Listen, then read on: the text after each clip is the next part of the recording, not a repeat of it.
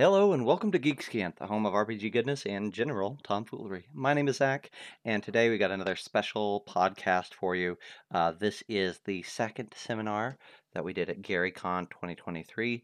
This one was the third-party RPG system licensing panel, a very technical panel, but it ended up with some really good discussion. This was myself and my good friend and our client, Jeff Jones from RPG Ramblings. He's done things like Gary's Appendix and Fate of the Fly God with us. So we just sat down and talked about what's the world of third-party publishing in RPGs look like right now. A lot of it ended up being a discussion on 5e and the OGL and things, but there's some other stuff in there too, and I think you'll really enjoy it. So here we go.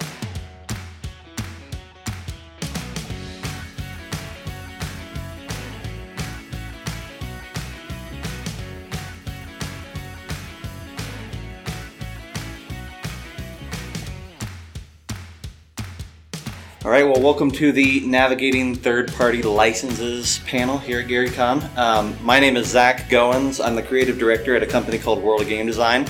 We do publishing for a bunch of different systems, from 5e to OSE, Morkborg, Mothership, and then we work alongside other folks that make things like 2D20 and some of the other larger systems, Zweihander.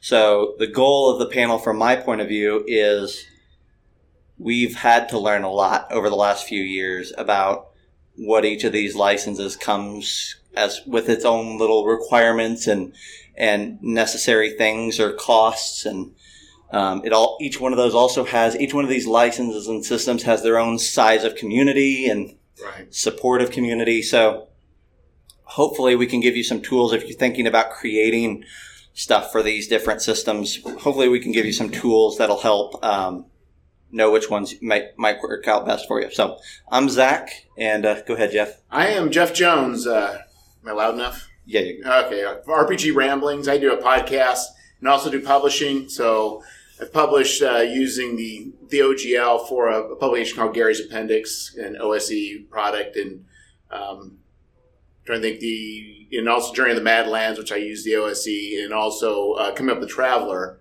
Using the the Cephas engine, SRD, and so that's pretty much me. I'm in the midst of, I'm not as, Zach's been in the game longer than I have, but I've been kind of just dipping my toe the last couple of years and getting more serious. So from my vantage point, I can probably, I guess, some insight. Yeah. Absolutely. So the sheet that I gave you, it's just a reference. You guys can take this home, though. And I tried to be as concise as possible, but also give you some links so that you can read further if you want. But what I tried to do is compile and it's front and back. It's like 20, 25 different RPG systems that are out there that have some sort of a license that you can publish under, and kind of giving you the details of how those different licenses work.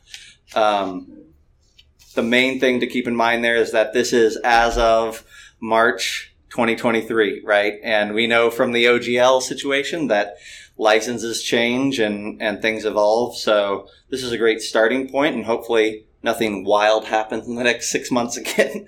But, hopefully there's at least one or two things on there that catch your eye. Try to grab all the bigger systems that have open gaming licenses so that you have a good spread. Probably should mention that we're not lawyers. Yeah, absolutely. Not lawyers. Yeah, no. Any advice you take from us is at your own personal risk. So. That's right. Yeah, we are absolutely not lawyers. This is just two guys that have had to navigate this for the last few years, and so we're going to try to share some of that understanding. Well, let's dive in and let's talk a little bit. We'll probably bounce around a little bit. We're not going to cover everyone on this list. But you mentioned the 5e situation, and so we can kind of start there. I guess what's the advantage of utilizing the current system through one bookshelf versus maybe that's a good place to start. Why would you even want to go outside, and what do you lose when you go outside of one bookshelf? Yeah, that's a good start. So you had mentioned you publish a lot of things through DM's Guild.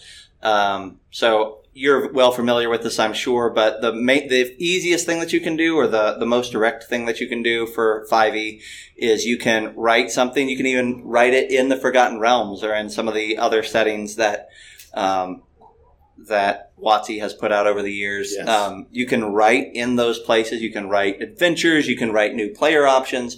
You can expand their settings, all these sorts of things, as long as you publish through the DMs Guild, which is an online website. Most of the DMs Guild is digital only, but they do allow some print-on-demand options for a select number of creators. If you publish through the DMs Guild, though, the main thing there is that they take 50% as a royalty. So 50 cents out of every dollar goes to One Bookshelf / WotC. And I think that their agreement is something like a 20-30 split on that. Yeah. So they're both taking a cut, and then you get the other 50%. I published a lot under the DMs Guild when I first started out. It's definitely where I got my first credits, where I first did my first collaborations were on the DMs Guild, doing a lot of 5e stuff. Met a lot of really cool people there. The thing that kind of steered me away from it eventually was 50% is a lot to pay for a royalty. And, 8 years ago, the DMs Guild wasn't saturated. And you could put out a quality product, and if it was pretty decent, if it was nice, if it had a nice cover, you could get some traction and you could make some money on it. It wasn't a ton of money, but I talked to creators regularly who could tell you 5 years ago they made $30,000 on a DMs Guild product. It was definitely possible. At this point in time, it's still possible, but it's a lot harder and it's for a lot fewer people. The DMs Guild has become largely a place for, a few dozen high-end, well-known creators to release their stuff. And then everybody else kind of fills in the gaps behind. And again, you can still make money. I still get a royalty check every month from my stuff on the DMs Guild. And, I think I probably have 30, 40 products on there. And I think I make probably $50 a month roughly in royalty. So it's not bad. But eventually, when you want your own stuff in print and you don't want to pay a 50% royalty, you look elsewhere for 5e. Right, and I think also, no matter what you're doing, especially with that, you're going to need to be publishing often. Yep. In order to keep it churning and your material coming up to the forefront. Otherwise, it will just die off and tail off. Absolutely. Both DMs Guild and Drive-Thru, one of the best ways for you to sell more stuff is to release new stuff, because DMs Guild and Drive-Thru both recommend products by the same author down along the bottom. So if you're collaborating with people and getting your name credited on their stuff, or if you're just putting out stuff, you'll see a longer tail on all of your older library as well. 6 months ago, I would say, and the OGL is super easy too, and that's a cakewalk, and it's great, and that's a way to go. All that has changed. All that has changed. And arguably at this point, it's changed for the better in the sense that right now you have a couple of options. After the whole OGL debacle, what we have right now is there's an OGL still. You can publish under that. Still with an asterisk. Yeah. It may go away, but right now you can still publish under an OGL, which is just a license that you put in the back of your book. It's a 1-page document, and it says, hey, this product is utilizing a rule set that's owned by Wizards of the Coast. And if you put that in the back of your book and you don't mention the words Dungeons and Dragons or Wizards of the Coast anywhere else in your book, you can publish for free, right? Like, they don't take a royalty at all. And it's super nice. Like, I published a ton of stuff that way. And there's other companies that use that OGL besides just D&D. That's the same OGL. Yeah. So Cephas Engine, and I think there's a couple others. Old School Essentials, a few things like that. OSE have taken that OGL, and they've even made their own system and published, whole lines of books under it. So a lot of people have used the OGL over the last 20 years. And it's all tied to that same OGL. Yeah, exactly. Even if you want to publish for previous editions like 3rd edition or 2nd edition, you can do that using the Wizards OGLs. So, super handy as far as that goes, and it's free. Now you also have a second option, which is the Creative Commons license that they put out, which basically gets rid of that whole back page open gaming license document that you have to put in your book, and instead it replaces it with just a little paragraph that you put in the title section of the book that just says this game uses a rule set that's in the Creative Commons, and it's just a quick little note that way. There's links to those two documents and what you have to say on your sheet there, but basically both of them are free. They've given two options. I think they'll eventually whittle it down to just one, but for right now, you can have both and kind of pick whichever one you want. I don't know that I have yet to determine that there's a very strong reason at the moment to choose one over the other. Neither one of them costs a royalty. Neither one of them allow you to do anything else. Like it's pretty much just pick your poison between the two. And well, I think the idea that the language has now been questioned in the OGL, so I think that's enough for people to want to disavow it. Yeah. I think the OGL is the WotC answer that they would like for you to use because it puts a long piece of legalese text in the back of your book and it has their name in it and all that.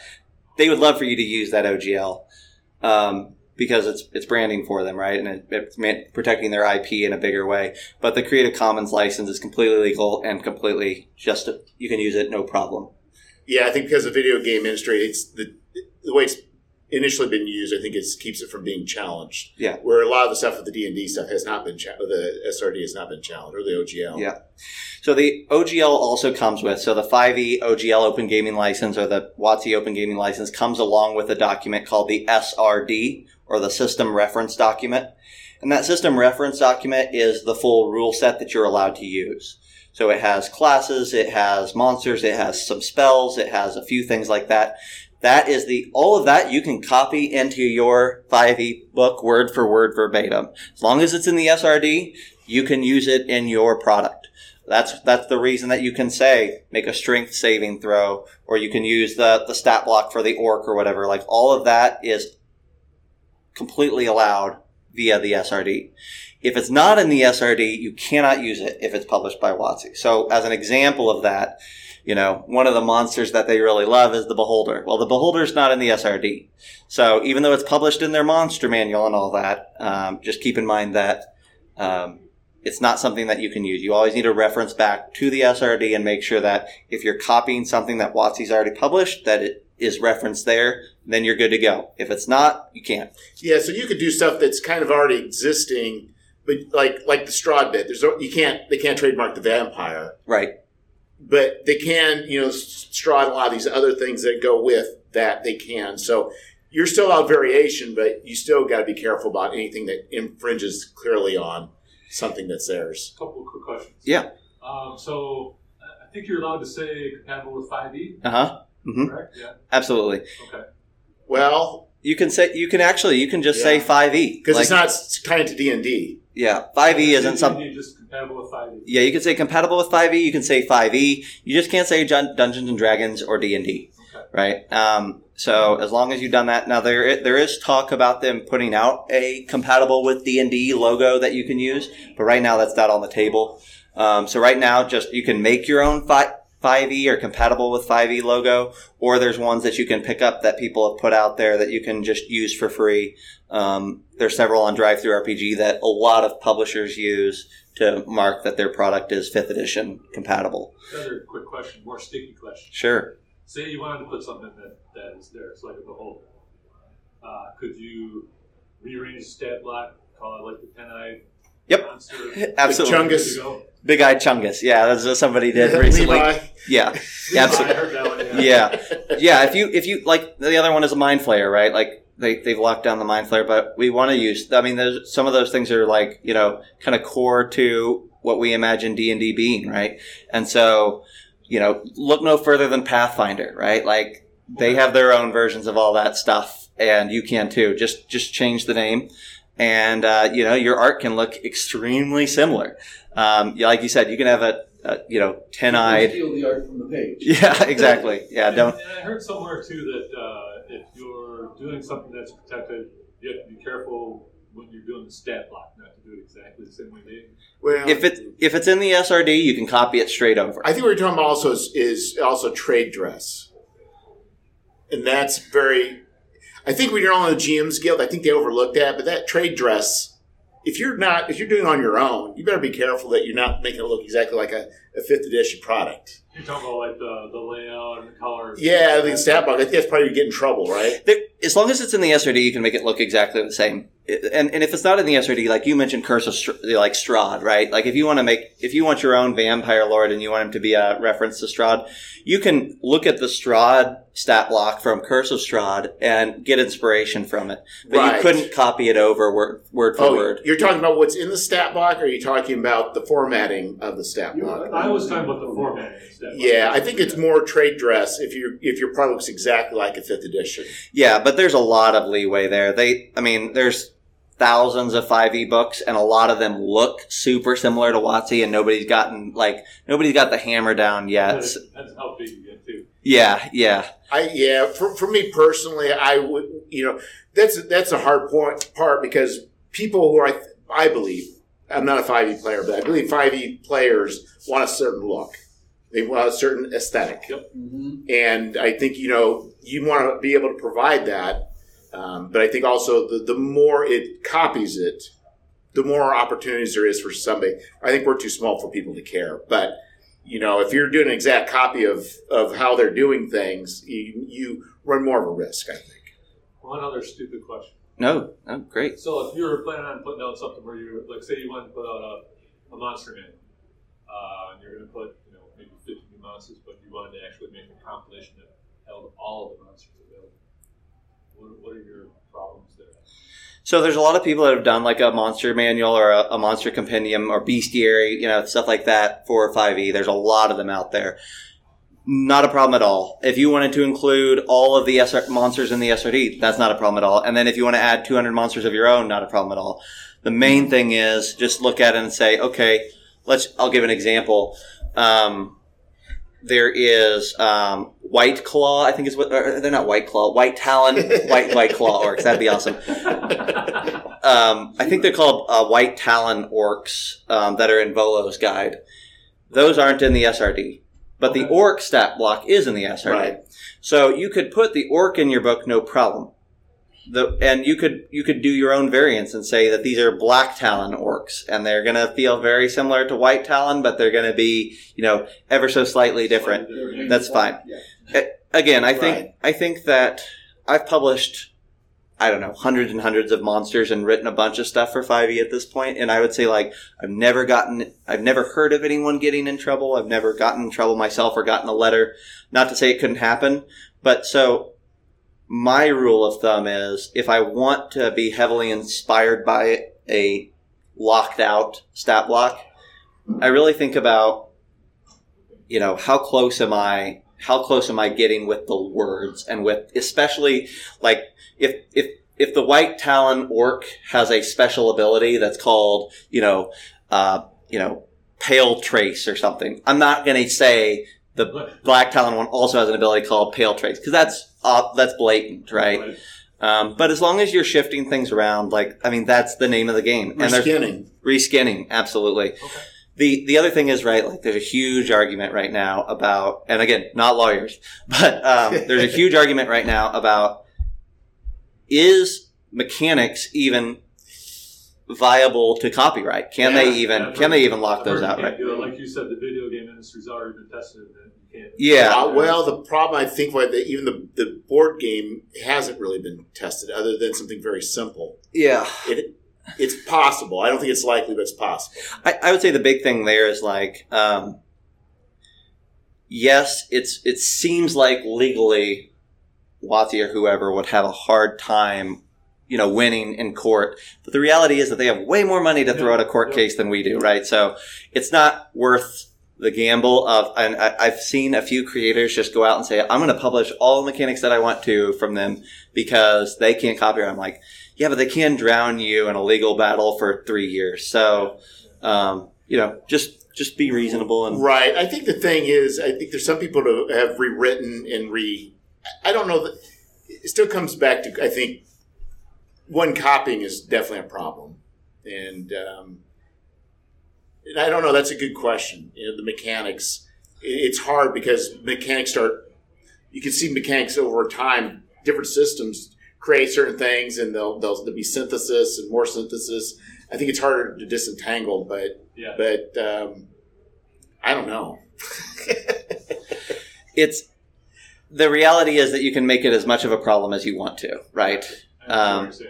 Yeah. So as long as you're putting their license in the back or using their Creative Commons thing in the front, and as long as you're being somewhat reasonable, it's not going to be an issue. But if you want to make it an issue, you can absolutely drown yourself in issues. Well, and I think the question, too, is are you creating your own core rule book, or are you creating a supplement? Right. That's where I think it starts becoming a little bit different. Yeah, exactly. And what do you mean? What you mean by that is, like, are you putting out a monster manual that goes along with everything that's came out for 5e before? That's not going to be a big deal. Right. You're going to have a lot of leeway. If you're trying to rival 5e, rival WotC by putting out your own system, and you're breaking all the rules, my guess is you're probably going to see somebody, you're going to get a letter faster that way. Get a letter. Yeah, exactly. And a letter might be, I've talked to folks. Yeah. So we can bounce back to 5e for a little bit, or we can come back to it. But what I kind of thought maybe we would do is just kind of give an overview of what some of the other licenses look like, just so you have some idea of, like, okay, so the OGL looks like this. What do other games look like as far as their licenses? A lot of people are exploring new systems right now, right, and seeing what they can do. That's what a lot of this will be on your handout. But I'll just cover a couple, and then we can go from there. A couple of the big ones. DCC, MCC, that's in the top right on the first page. That's an OSR gaming system, if you're not familiar with it. It's put out by Goodman Games. They have a lot of cool games being ran here and a lot of stuff at their booth. That's awesome. Love DCC. DCC is free to publish under. So they have their own license, and you can create your own DCC content. They have a logo that says compatible with DCC that you can use, or MCC. The main thing that they want is for you to reach out to them ahead of time and say, hey, I'm writing this book, just want to let you know, and kind of run it by you. I've never heard of anybody get rejected, but you better submit a copy before you do anything. Yeah. They want to see what their brand is being associated with before it goes out into the public. The flip side of that is, or the cool side is, that once you do publish it, they will purchase copies of your finished book, and they will advertise your book alongside other third-party creators on their website. And they're supportive of everybody. Like, if you're just a new guy starting out and creating an adventure, they're not going to turn you down. They're not going to say, we expect you to have a certain amount of art budget and certain amount of. They will support every creator. Nice. Yeah, absolutely. DCC's really great about that. The main thing is just that they want to know ahead of time. And you will get an email from them, because I learned that the hard way. It was all done, several years ago. What? But I didn't know this. Yeah, I wrote an adventure, and I was releasing it for 5e and a couple other systems, kind of conversions for each one. And I just put on the Kickstarter page, like, hey, I'm going to, it's already done for 5e. I'm going to do conversions for these other things. And I got a nice email. It was very nice. They were super nice, but they were like, hey, we would love this to be in our system, but we need to see a copy of it before you promote it as being that way. And so, all I had to do, I took the logo off the Kickstarter page, and they were completely happy. And it was not difficult, but there is a rule that you do have to follow. Yep. So that's, and they're also a very strong community. Yep. Yeah. Very strong community. All of these that we're going to talk about after 5e, though, have exponentially smaller communities than 5e. So if you're out to make money as your primary goal, and how much money can I make? Right now, 5e is the way to go, right? If you're doing Kickstarters, or you're doing whatever, like 5e Kickstarters, there's a $100,000 5e Kickstarter that happens every week. That's just the reality. That's not to say that yours is going to do 100,000, but it's to say that the ceiling is higher for a lot of 5e stuff than for other stuff. Every once in a while, a project will break through from another system, and I wonder what the percentage of them that don't fund. That would be interesting. There'd be a lot of metrics on there. Is that? Yeah, that's a good other way to flip that is to say that the 5e Kickstarter and the 5e crowdfunders, there's more that don't fund for 5e than a lot of other things because the 5e community has a expectation of quality. So there is quite a few. Yeah. And just the numbers, right? Because there's 6 5e Kickstarters that launch every week. Right. 1 or 2 of them aren't gonna fund, and there's maybe 1 DCC project that launches on Kickstarter every 2 weeks. Well, that community can much more easily support that one project. And they're usually at smaller price points or funding levels, I should say. Yeah. Another one that's on here that I know you can speak to as well, it's on the back page, but Old School Essentials, or OSE. This is another one that is that uses the OGL. It uses the OGL for AD&D, and they kind of stripped down and redefined and cleaned up the language and all that for that older edition of D&D and released what they call Old School Essentials. Old School Essentials is A, an awesome system. Yeah. And B, an easy system to write for, and C, completely free to publish under. And it has a good community. Yeah, I think also the rules are so stripped down. It's real easy. Like if you want to create creatures, it's not hard at all to reskin. And it's pretty minimalistic as far as abilities go for both the adventurers and for the creatures. So that one's a much easier system to, I think, make stuff up for. Like if I was to go right now if I was to take and write an adventure for Mutant Crawl Classics right now, there's no way I would just do it on my own or Dungeon Crawl Classics. I'm gonna start doing that. Yeah. There's a lot of nuance to that rule. The rules that don't exist with Old School Essentials. Old School Essentials, you can probably sit down, write an adventure, and stat out a thing in a very short amount of time without having to really worry about it. Because you're also not worried about balance as much as you are with 5e. Yeah.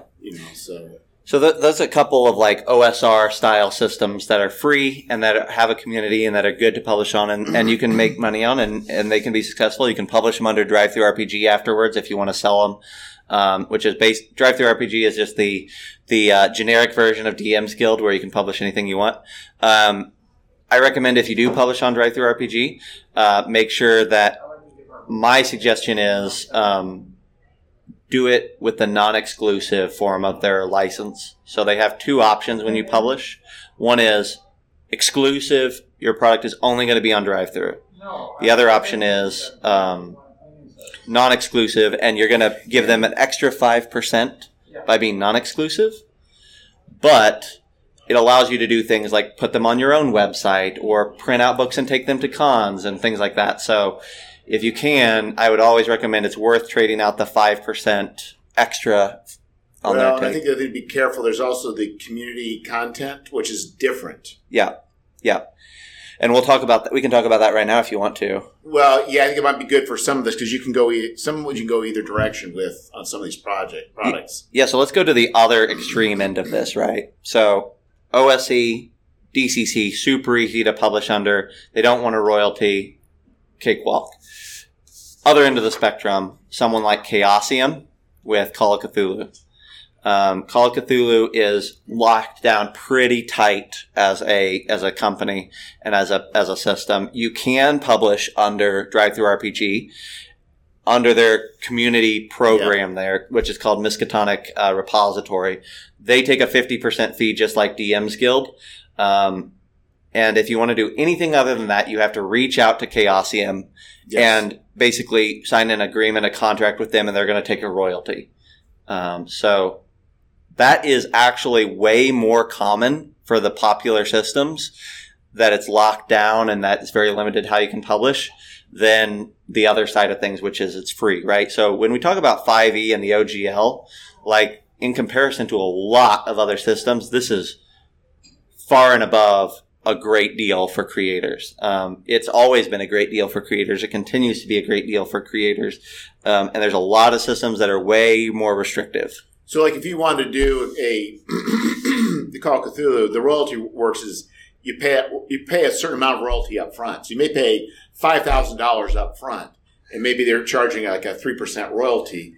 And when you go to fund it as it's going along, they won't charge that 3% until you reach past that $5,000. So, but that $5,000 you write that check for, Yeah. That is definitely money that you're having to put up ahead of time. Yeah. Yeah. Another one that just came onto the scene that I really like the systems, and I think it'll be really cool to write for them in the future. But 2D20, Modifius, they just put out their World Builders program, which is their open gaming license. They give you a 50% cut on drive-through as well if you publish through there. But the cool thing about them is not only if you publish on drive-through, not only can you make a general 2D20 game, but they're also opened up some of their properties so that you can write for those like settings and systems and things like that. So like their Akjong Cthulhu line and several others you can actually write. And they have asset packs on there that you can actually like download for free and make your book look like it's a professionally a lot of those put together community book. Content programs do offer. That's one advantage. Yeah. Is you can spruce it up. They'll give you a template. They'll give you art. Yep. The World Builders program also has kind of similar to Chaosium. You can publish outside drive-through with them as well. And if you reach out to them, they want a 10% cut of your first core book and then 5% off of each accessory or supplement after that. But that'll be your own setting, That's your own stuff. Right. Exactly. If you want to do your own 2D20 thing, it's going to be that way. So you can't do John Carter of Mars. That's right. On your own. That's right. That's right. The cool thing about that, though, is that they have committed to, if you go that route, if you don't want to do the drive-through route and you want to publish it on your own and you reach out to them and you sign the contract to do the royalties, they will promote your stuff and they will work alongside you to make sure that your books look as good as possible. So they're pledging to support their creator community and give them resources and advice and, things like that. So there's a lot of cool stuff, even on these restricted ones like those two. Right. I guess you have something like, I don't want to. There's a value when you go through have the advanced D&D or advanced D&D, D&D 5th edition, official. There's a lot of value just in having that. So I think the idea is that, but I don't think D&D doesn't need individual people buying into it. Yeah. Where people like Modifius, it's actually becomes a partnership. So they're wanting you to succeed. They're wanting to grow their brand. They want other people to come into it. So. Yeah. A couple others, and then we can kind of have a few minutes for questions and whatnot. Wanted to kind of cover a couple more that are really, really popular and also free. Morkborg is a really great, super rules light, D20 based system that is 100% free. Has a little tiny disclaimer license that you have to put in the front of the book. Other than that, you're good to go. They also offer logos that say compatible with Morkborg and use their logo. So you can make your product look super official through them, and a lot of creators are making some nice money there. Same thing with Mothership, which is on the second page. Mothership is a sci-fi horror system. A lot of creators are doing very well doing the Mothership stuff right now. It is like DCC in that you need to reach out to them ahead of time and show them what you got, but they approve almost everything as far as that goes, and they'll give you a logo that you can use and all that, and then they don't ask for a royalty on the back end. So Mothership and Morkborg are two that on Kickstarter, on crowdfunding, and just in general have really great communities, very supportive communities, and are really easy to create for. Yes. Year Zero is becoming the same way. That's Free League, and I know you've got some experience there. Well, will be. We'll see. That'll be my next launching. Yeah. So I think with a lot of these, especially going on with the fiasco that was with the OGL, a lot of these companies have revisited their own SRDs, and a lot of them amped them up. And so they're wanting people to start publishing for them. So I think there's definitely opportunities with Year Zero and with because I didn't even know until recently Savage Worlds had that opening. I'm like, yeah, I'm going to do a sword and sorcery thing. Why not also do a version later on for that? Because that's definitely a key to that. So a lot of these, if you start looking at the SRDs, they are pretty robust. A lot more content than they used to have. Yep. We can cover others, but we could be here for 2 hours talking about all these different systems. So we got a few minutes left. Is there specific questions or other things that we haven't covered yet you'd like us to tackle?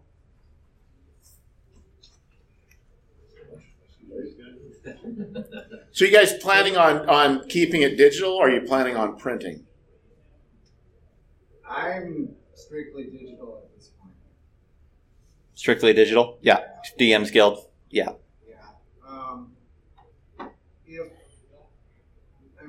Ultimately, it'd be cool to be able to do books. Maybe do a Kickstarter, but I'm kind of waiting to see how work plays out. Because I'm interested in Pathfinder 2 and possibly Black Flag. Yeah. You had talked a little bit about Black Flag early on, and we can talk about that for a couple minutes, Sure. just some of that's come out. So, yeah, obviously the OGL blew up.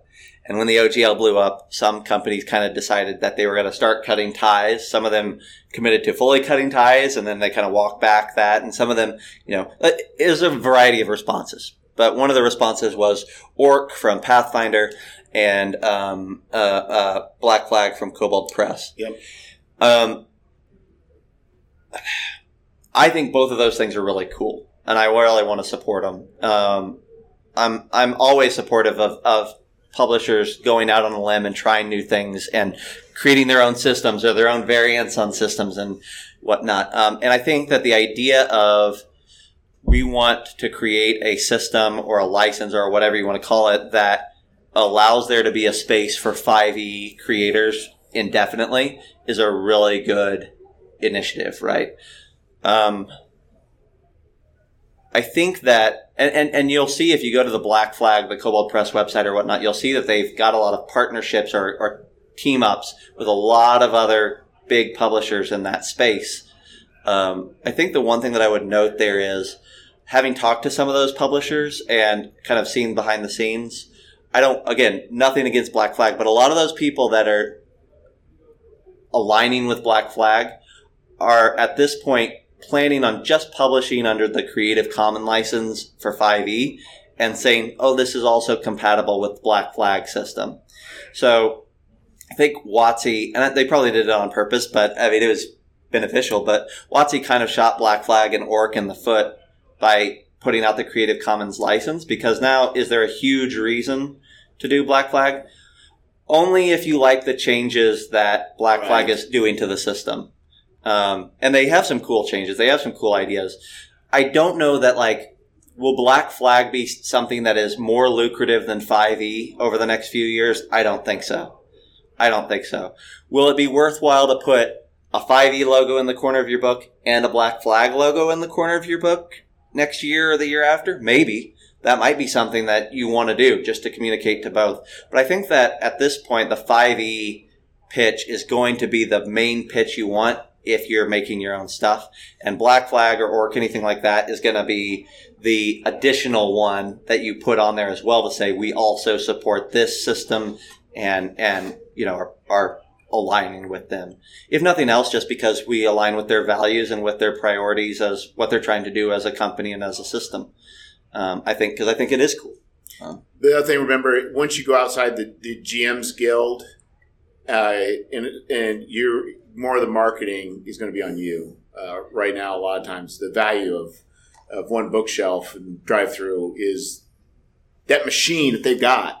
The people in the eyes of the machine, it works very well. But if you're going outside of that, you can't just put a Black Flag, put out a PDF, expect people to come. It's not going to signal the same as it does when you have, Eberron or whatever on your. I would really like to. Yeah, go ahead. That's really kind of my take on their either DM's Guild or drive-through getting a percentage. Mm-hmm. I look at it as advertising fees. Yeah. Because their emails they send out, and their presence on social media, whatever. Mm-hmm. It's good advertising, especially when your book's first put out. You get that initial hit. Yeah. Of advertising. So. Yeah. I would say, you were absolutely correct. Especially with DM's Guild, that's a great, there's a lot of people that go to GM's Guild and just check in and see what's new, right? Drive-through is becoming more and more a library where you go because Jeff told you he has a book on there, and so you go find the book on there. It's becoming less and less because more and more people are putting on it. Your stuff, when you first publish it, is only a new product for a day, and then there's 30 new products that come out the next day. So the big reason that I shifted out of DM's Guild and Drive-Thru, and I still put stuff on Drive-Thru after I do the Kickstarter or whatnot. There's nothing that says you can't, and it's very lucrative. But I'm telling you, it's night and day doing a small Kickstarter and making, even if it's just $500, $1,000 for your little 5e like digital only product. It's so hard to make $500 on the DM's Guild consistently, and it's I can't give you a number, but it's exponentially easier to do that on Kickstarter. So my system is put it on Kickstarter, make what you're going to make there, and put it on my web store and put it on Drive-Thru and make that money too. Like, if you do it that route, you'll get that initial bump from the Kickstarter. Well, I think ultimately you got to figure out what do you want, because there's a lot of stress. There's a lot of stress with Kickstarters. Yeah, absolutely. It's not a walk in the park. But he is right, because if you look, because you all know, remember obviously the metal levels. Go look at like big companies in their PDFs and their releases. You're like, my goodness, some of these are like very low level metals. They made their money off of Kickstarter. They're not making their money off Drive-Thru. All Drive-Thru's doing is, who knows, paying their taxes. I don't know what it's doing. It's not really, driving income. So, there is a definitely, like Zach said, if all you want to do is just write a few things and throw it out there, there's nothing wrong with one bookshelf. It's a great way to do that. The best reason to go on Drive-Thru or DM's Guild, the absolute best reason, is because there's nothing that stands between you and putting a product out. And that is huge, right? And there's no minimum size. You can do a one-page thing. You can do a few pages.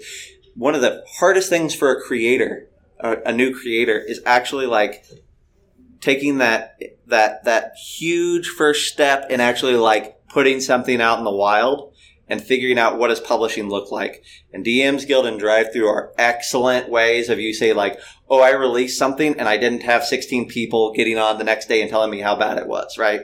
Like you kind of get that like initial release jitters out of your system by putting some stuff out on Drive-Thru, even if it's just small. And it's crazy.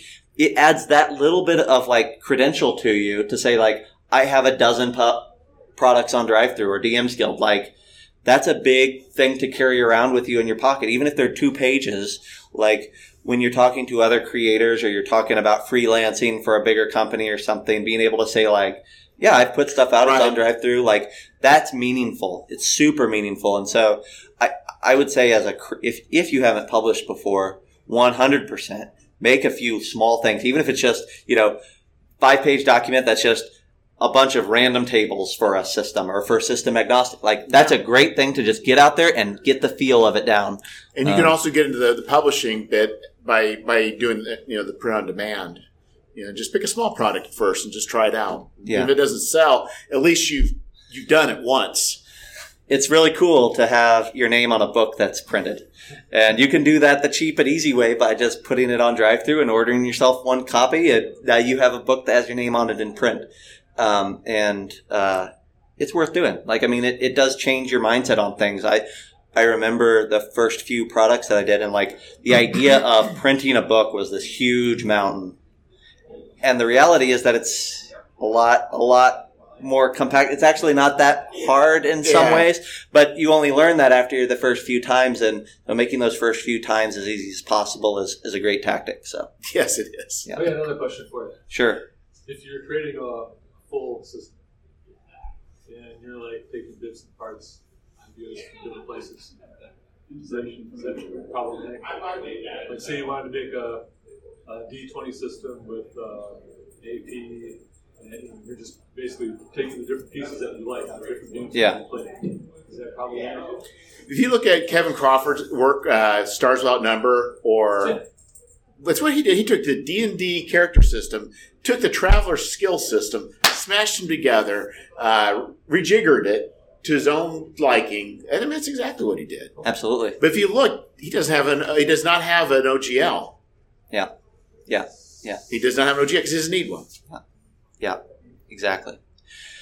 Well, hey, I've got to wrap it up. I got another game I got to get to, but I thank you guys for popping in. We have a booth down in the exhibit hall, World of Game Design. If you have other questions about other systems or just want to talk more about 5e or DM's Guild or anything like that, love to do that. I'm there most of the time. A lot of time tomorrow for sure. So really appreciate you guys popping in and appreciate you. Thanks for listening. Thank you.